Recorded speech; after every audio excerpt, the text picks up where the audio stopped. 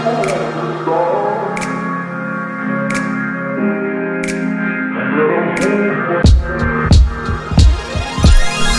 guys, Kayana here. So this week I wanted to take some time and do like this quick Q&A. Well, it's probably not going to be quick. You know, if you've been listening, you've probably gotten used to my loose definition of the word quick. And it usually is not quick. But I had a few questions that some folks wanted answered. And as opposed to waiting to answer them, I'm like, might as well take this time to do it since I am currently trying to get the next set of actual stories ready for you from episode 3. So the stories that will be coming out in forthcoming weeks will be episode 3.1, 3.2, so on. And as you know, those coordinate with episode 3 of the novella, episode 3 of what will be the eventual TV show for Of Music and Men. So before we jump into all of that coming soon, I had another batch of questions that some folks wanted answered. They're not all on base as far as like in the same category of questions. Some are technical, some are a little personal, not really personal, but like, what's your favorite? Like, what are you watching right now type of stuff. So I'm going to go ahead and just take this time, answer them, and just, have a little bit of fun right here. So let's see. What do we have? Okay, so technically, someone wanted to know how do you do this show? Technically, how do you do it? Well, I've let you know before that I am doing pretty much everything. Not pretty much. I'm doing literally everything myself. So when I first started out, I had like a USB mic, something super expensive. Super inexpensive, not expensive, super inexpensive that could just plug right into the computer. And I didn't really like the way it sounded. It just didn't do for me what I wanted it to do. And the sound that I have now is not perfect. I am working up toward perfection, but I'm satisfied for now with what I'm doing with this. So I'm using a newer mic. I think that's the way you pronounce it. NEEWER. NW800. Again, very inexpensive mic, but this mic is nice looking. And then it goes in, not that that's important, but it goes into an audio interface. And the audio interface that I'm using is a Behringer UMC 204 audio interface. Now, if I'm not even going to get super technical because for one, it's no need, but two, the sound that I get from using the mic with the audio interface is just a much, just the higher quality to me anyway, than I was getting from a USB mic that plugged directly into the computer. So that's what I'm using. The computer is a MacBook Pro laptop, 15-inch. Not super new. I think it's a 2016, maybe 2015, something like that. And then hard drives. I usually use external hard drives. I mean, this is not the sexiest conversation, so I'm going to move on from this question, but that's not a lot of equipment. I actually could travel with it if I wanted to, but I'm just kind of sitting in my own little office and doing this. Now, one of the things that I think is really important, this is how you can kind of get a better sound. You want to I'm in a big open space. And for this Q&A, I didn't prep it the same way I would for an episode. So it might sound a little less rich than my episodes. But one of the things that I'm sitting in front of that's kind of helping to soften the sound is, I don't know if you've ever ordered, this is really ghetto, but it's, it works. I don't know if you've ever ordered from like HelloFresh or Sunbasket or something like that. But the food is usually in a makeshift refrigerated packaging. So I'm a big fan of Sunbasket. I'm gluten-free, and a lot of times I eat a lot of vegan meals, just a personal preference. I don't consider myself vegan, but many of the meals that I eat happen to be like vegan. They don't have any animal products in them. And Sunbasket just does a good job, a better job to me than others in being able to present great vegan options. So when they package the food and send it to you, they package it in um, this material that's sort of like strips of reclaimed or recycled denim. It's like a really thick cotton, maybe like an inch and a half thick, and then they're long strips. So what I did was, as opposed to recycling them, I just decided to reuse them. And I went to Staples or some store and got one of those three-sided boards that parents that had, or like when you were in school, and people that are parents now probably are familiar with those science fair boards. Um, but it's pretty much a science fair board with three sides. And I took like some Gorilla Glue and and pretty much put the reclaimed denim on that. And when I sit at the computer, I can put that in front of me. It's a pretty big. It's like 3 feet tall, I believe, probably about 3 feet tall, and it's pretty wide with the three sides. And if you sit close enough to that with the mic, it can create an environment that sounds like it's much smaller and warmer than it would be if I didn't have this up and I was talking in the open room that I'm in. Now, I also took some of those strips of denim and created, put some behind me and on either side of me, on the walls behind me, just kind of hung them. You can go to Target or any hardware store and get the same hanging clips that you would hang up a picture, photo, something like that, a frame, and put those up and just kind of put the denim on some cardboard, put little holes in the back, like you can hang them, and then you can remove them when you're not using them, because nobody wants, denim strips hanging all around the house or any room in the house. So if you put like a piece of cardboard or something on the back of the denim with holes in it, you can hang those and then also remove them when necessary. So that is how I create. Again, it's not like that now. I'm just using the one board right now, but normally when I'm doing the episodes, it sounds a little bit warmer.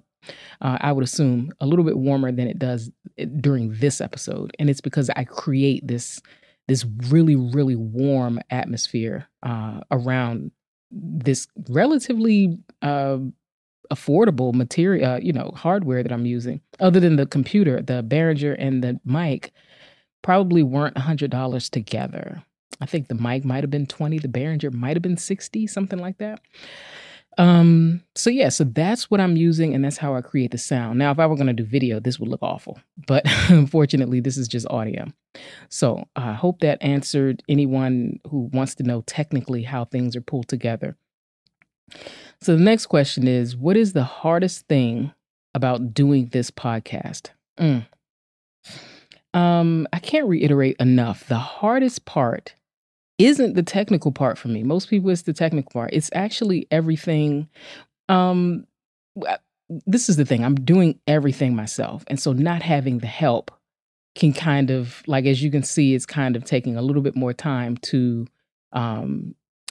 write, because that, to me, that's using two separate sides of the brain. Like I'm usually writing a lot, but right now I'm working on so many things that require writing.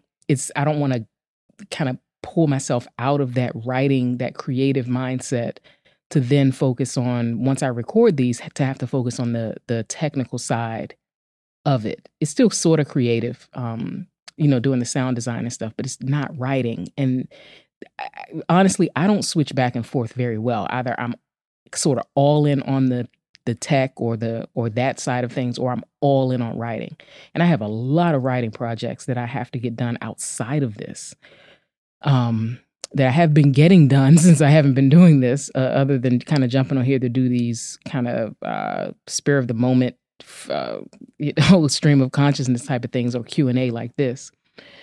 But the hardest part is not having any help whatsoever. So if you're like a pro who's like got some free time, I mean, it's a quarantine, so a lot of folks are trying to get paid. I'm not super rich like that yet. So, my money is not physically manifested right now, I'll say.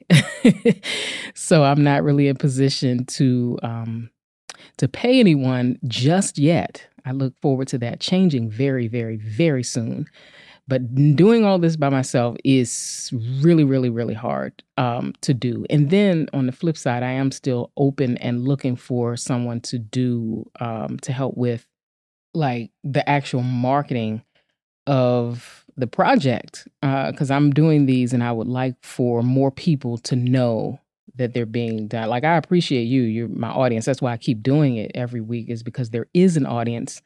The audience is growing, which is always a good thing to be reaching people. And then it's not just the US. So that's always also a good thing. But anytime an artist, wants to do something or is doing something, they definitely want to reach anybody who they believe will enjoy it. And so I know that I'm not reaching most of the people who would enjoy this podcast. Not me rambling right now, but like the actual real podcast part of it, the storytelling.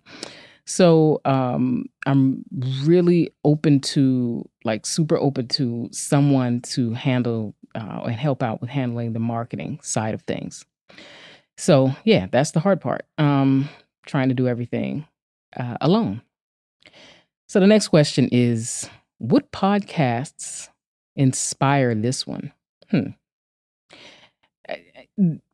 I would say indirectly, most of the podcasts I listen to, I'm inspired by some of the things that you wouldn't even think were a direct inspiration. Like, I listen to a lot of NPR podcasts, and they do storytelling. It may not be one long story like I'm doing, or an episodic thing with the intention of being a TV show type of thing that I'm doing. But just the way that Shankar Vedantam or just any of their hosts tell a story, keep you engaged for a certain amount of time. I'm inspired by that. I love NPR. And then there are shows like Lore by Aaron Mahnke. Lore, I think, was the one, I won't even say I think, I know that listening to Lore and how Aaron does that was probably a more direct inspiration for saying, you know what, you have a good story. It's not, now Lore is like a folktale. It's like folklore, not folktales, but folklore. And this is not folklore, but the fact that it was just Aaron by himself. He does use music. He doesn't necessarily use music in the same way that I'm using it, but I felt that it was important for me to use music in a different way. Simply because the story is called Of Music and Men. So I couldn't just use the same 5 or 6 tracks for every, like for every episode. That just wouldn't even be right. So, but if you listen to Lore by Aaron Mahnke, he's telling different stories, and they run about the same time length as mine, which is about a good half an hour or so. Some a little less, some a little more. But he is a masterful storyteller, and his thing is like the folklore, the sort of horror, sort of suspense type stuff. I love his stuff.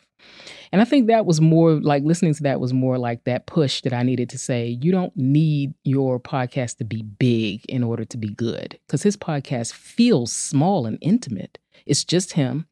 And again, he has music. It's not a lot of music. And he's telling stories that, although they come from real life, I'm sure the packaging of it was written by him or his team. And it was just like, I don't know him, but just listening to that kind of gave me that extra push of like, you can do it. Like, don't sit on your stuff. You could do it. And you don't need a whole bunch in order to get started. So, but yeah, I listen to so many podcasts that I'm sure inspiration comes from all of them. Case File is one. It's an Australian podcast. Again, not at all related to what I'm doing. That's more of a true crime podcast. But just the way that they are telling a story with one voice. Again, I'm sure that was something that seeped into my brain at some point. Like, hey, they're doing it and it's just one voice. And I listened to Case File from the beginning, like when they first started. I don't even know how I found it, but it was like, it was horrible. Like, the stories were good, and that's why it's so good today. But the technical side of it, oh my God. Like, if you go back and listen to it, like episodes 1, 2, 3, the first few episodes he did, it sounded like he was recording it with a cell phone. I mean, he might not have even had a cell phone, and this was years ago. So it might have been like a really cheap mic. I mean, the sound was awful. but the story was so good that it didn't matter. The writing, he has a great voice. So so it's inspired by a lot. And then of course the story side of it. I don't even want to get too much into that, but the story side of this is deeply inspired by TV. So even breaking down the books or the TV show that I've written, even breaking those down to make them podcast episodes, taking 2 or 3 scenes from the TV show and then making it its own standalone podcast. It is inspired by TV and I've said before about that cold open, that kind of teaser you get in the beginning. I try to keep my teaser thematic for this. That is inspired by TV shows, just like really good TV shows. So the inspiration comes from a lot of places, and hopefully you continue to enjoy it. The cold opens have changed from episode 1 to episode 2. It was just a creative decision. I liked it. Honestly, I actually liked it better with episode 1, what I was doing there with the cold opens, because they told a little bit more of a story. And maybe I'll go back to that at some point. But episode 2, the cold opens for the last 7 story episodes, actually, they were driven more by theme, and they were a little more inspirational without being preachy. So there's something to like, I think, and something to gain from both sides. But I'll see how things continue to progress. But I hope that you continue to enjoy it either way. So someone wants to know, what are you watching right now? Funny enough, I'm actually watching more TV than I think I've ever watched in my life. And part of that is because I greatly want to do that. It's not a surprise because this whole show of Music and Men is a TV show. And it will be a TV show soon, but it was written and developed as a TV show.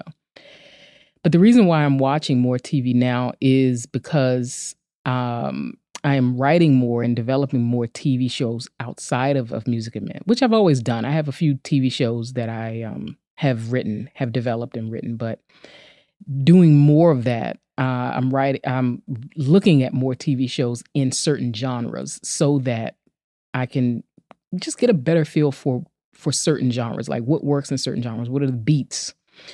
But for my own enjoyment, I will say what I'm watching and what I'm just in total love with right now.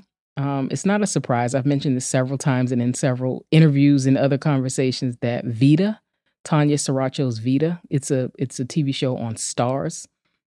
It actually only had 3 seasons, which is just a crying shame. That show could have just continued just simply because of and I'm not just saying that, but just the way that show is done, it could have continued a good few more years. But that show is remarkable. I mean, Tanya Saracho is a genius, and I don't even think she knows it. But the show is so amazing, and I enjoy everything top to bottom with it, from the writing to the technical side, like the photography of it.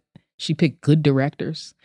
She picked great cinematographers. I'm assuming she picked all these people because it's her show. It could have just come together in some other way. But, I mean, the actors are phenomenal. Like, it's one of them shows you couldn't even imagine somebody else playing that role. Like, these people are those actors are those people. Like, straight up. Great, great, great show. My other one is Rami. And that's another super personal show to that creator, Rami Youssef. And he is a comedian, a Muslim millennial comedian.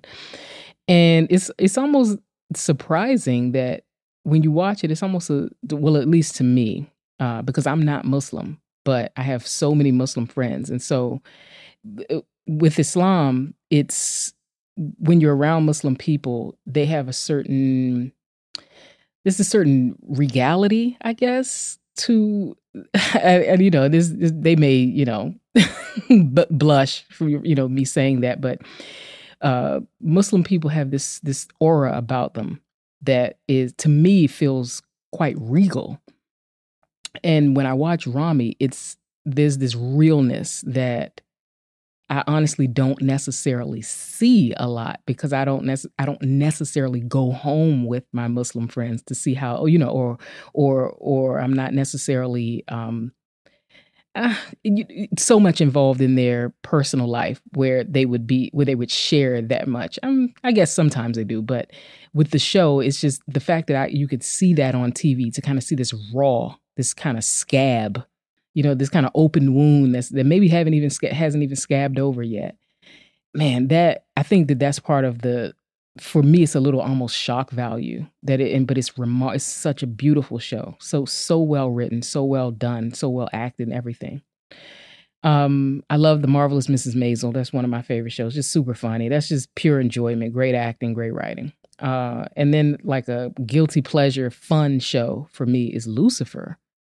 And it's just, again, great writing. Netflix did a great job picking it up because they were able to keep the same feeling that Fox had given it. It was canceled on Fox for some odd reason. Well,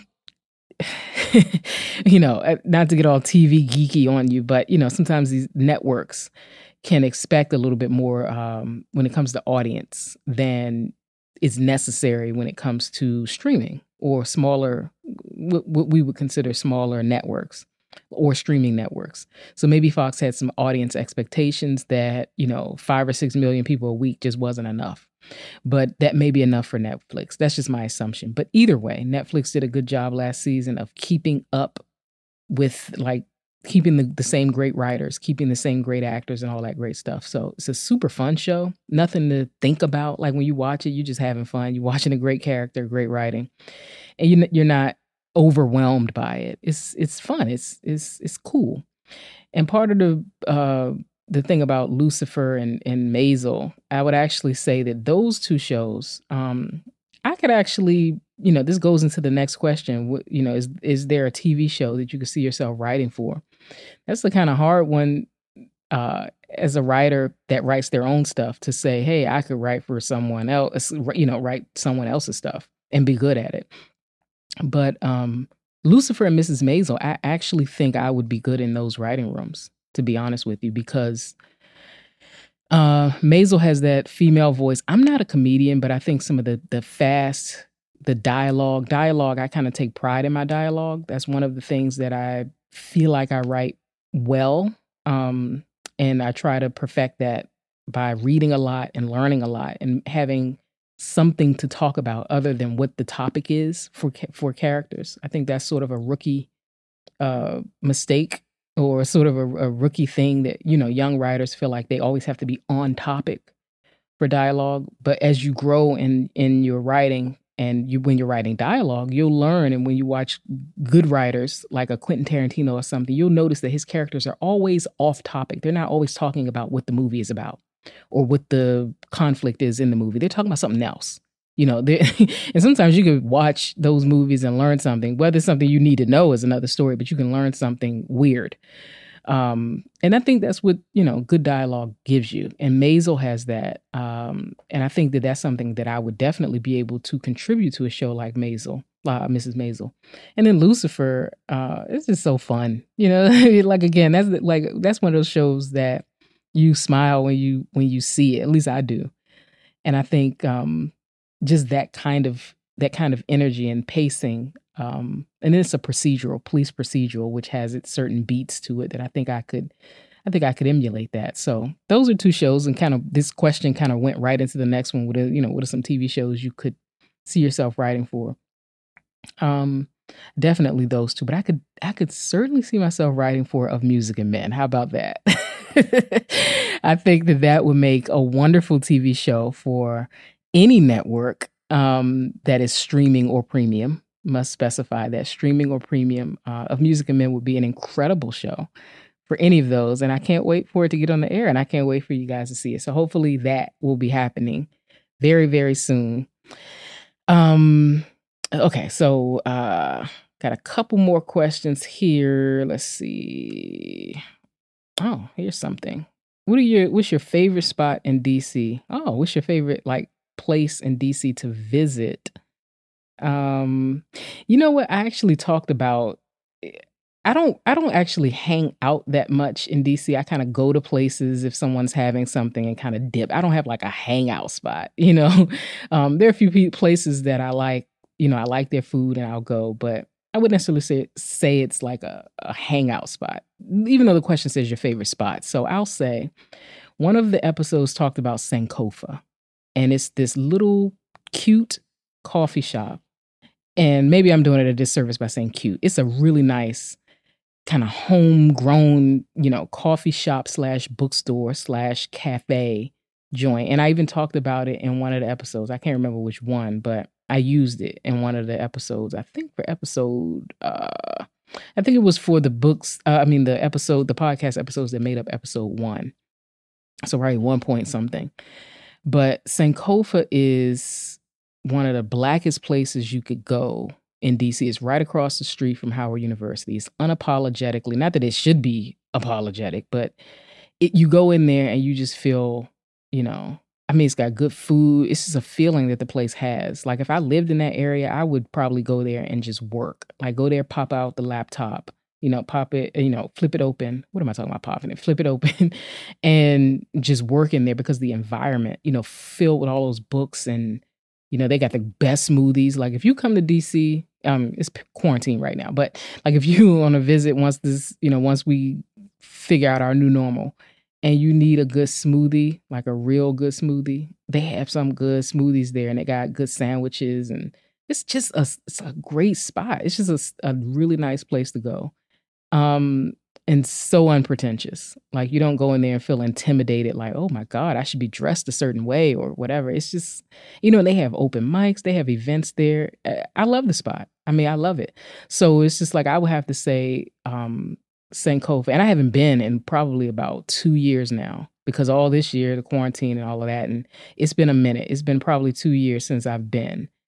And I'm happy to know that it's, you know, still up and running. But if you get the chance, Sankofa in DC, it's on George Avenue. I would definitely say come and support that spot. It's a great place in DC that's very, very underrated. And it just doesn't get enough praise. So I'm gonna give it some praise here for the second episode of my podcast. So, and I don't even know the people. I mean, I met them, but I don't know them like that. So I'm not just, you know, telling you to support friends. These are just people that's running a good business. So here's a cool question, and I'm going to wrap this up really, really, really soon, in a few minutes. So this one says, you sound like you try to be an optimist. How and why? That's kind of personal. Well, I'll tell you this. I don't think I always consciously have been an optimist. I think only recently, within the past few months, I've consciously decided to be an optimist. And because nothing else, not being an optimist never paid off. Like, what do you get out of being cynical? What do you get out of looking for the bad thing to happen? Looking around the corner, always looking over your shoulder. So how? Well, I'm not always an optimist. I will say that. It is a conscious decision. It's something that I want to be a part of my personality. So if you want something to be like, if you want working out to be a part of your lifestyle, you have to work out in order for it to be part of your lifestyle. You can't just say you want this and then don't do it. Don't work toward it. Don't practice it. For me, being an optimist it wasn't easy at first to always say, well, it'll work out. But now I think people kind of get used to me saying that. Like things will look like just look like straight trash. And I'll say, it'll work out. It'll all work itself out. And for some reason, it kind of calms people. And even me saying it out loud, it kind of calms me because things have been horrible. I mean, earlier this year, things are fine now because like I said, they all work out. They're all working out. But earlier this year when things looked like trash for me, like lost my job, that kind of thing, quarantine hit, had negative money in the bank account type of thing, really didn't even have a bank account for real. It was no money in there. I think I got down to probably $20. And that was probably $20 I owed somebody. I just couldn't let it go yet. It was one of those type of things. Live with my mom, nothing against that, love it. But, she had to bear the burden for a few months and it was just horrible. But the whole time I was like, it'll work out. It'll all work itself out. And I didn't feel like I was lying to myself. I truly did believe, and I felt like it'll work itself out. And it started, and it has been working itself out in some way. Itself has been being worked out. I didn't necessarily do anything special on my end. But sometimes things do just work themselves out, and I can't even explain it. So that's a kind of hard question to even answer. But I did write something, and I'll go ahead and read it, because I don't even remember writing this, but I'll just read it, and if it sucks, I'll edit it afterward. So it says, I didn't particularly have a very bad life growing up, but adulthood has been extremely challenging. More challenging than I allow myself to show people. And this means even people close to me. So I look up to athletes. Like, some of my favorite people are athletes. Russell Wilson, LeBron James. Everyone knows Tom Brady. I love him. And my favorite athletes, if you look at all of them are optimists. They're actually so optimistic that it can come across, especially Russell Wilson and Tom Brady, it can come across kind of corny. Like, they can come across to people as like kind of corny, especially because they're guys, But the cynical ones, even if they're talented, if you think about it, cynical athletes are athletes that kind of consider themselves so-called realists. Even if they're talented, they don't seem to live up to their greatness. And I think that's because of the cynicism. Not believing that they'll come back from a huge deficit, or that they'll overcome when things are stacked up against them. But again, looking at Russell Wilson, looking at Tom Brady, I just learned so much from them, from my favorite athletes. It's like I'll buy certain things because Russell Wilson, like, I'm serious. I'm like a kid when it comes to Russell Wilson or someone like that, because it's like, oh, Russell Wilson eats this way, so I'm going to do it because he's so great to me. So, and the same thing, obviously, I don't want to drill home Tom Brady too much, because I think I've done that in previous episodes. But those guys, I just look up to them, and they're both so optimistic all the time. So, of course, again, I know that athletes, generally speaking, are young. Even if they've experienced some letdowns, these great optimistic ones, I think, didn't go for very long experiencing like failure after failure, and still, remain optimistic. But still, I want to be someone who always believes that I'll be victorious. I want to always believe that, no matter how terrible things look. I want to be a person who believes that they'll always be victorious, so that even when bad things are happening, they're still happening for me and not to me. So again, to answer that question, as far as like, you try to be an optimist, how and why, sort of the why of it is, because what do you have to lose, by looking at the bright side, or trying to find the silver lining in everything. So again, it's extremely conscious decision to say it'll all work out, but it's just something that I think you have to tell yourself. And eventually it will be true that it will all work out. So I think I'll wrap it up there. I hope you've gotten some kind of benefit from this Q&A. I hope that your question was answered. And I hope that you will continue to join me every week, as I'm trying to put out an episode every single week. And if you have any questions, of course, you can email me. My email is on my website, KayanaEbonyBrown.com, or you can find it at ofmusicandmen.com. One thing I do ask is that you get your copy of episode 2, which is available right now on the website ofmusicandmen.com. You can get it. Name your price. I'm not subjecting you to any particular price. I do make a suggestion for a price, but if you don't have that, that's absolutely all right. And then last but not least, support the musician that you're hearing right now. That musician's music is linked up. The reason why I'm saying that musician is because I haven't chosen a musician yet. I'm recording the raw audio, and I haven't even started to put music to it. So I don't even know what musician I'm going to be using. But whoever I decide to use, it will be in your show notes. There will be a link to you to visit their SoundCloud or their website, or whatever it may be. So please support the musicians that are helping me out with this project, because I am greatly appreciative to them.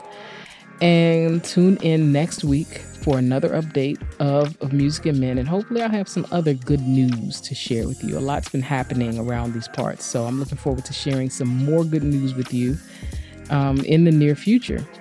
So stay safe and tune in next week for another update or review episode, haven't decided yet, of Music and Men. And again, don't forget to hit me up on social media if you have any questions of your own. I'll talk to you soon.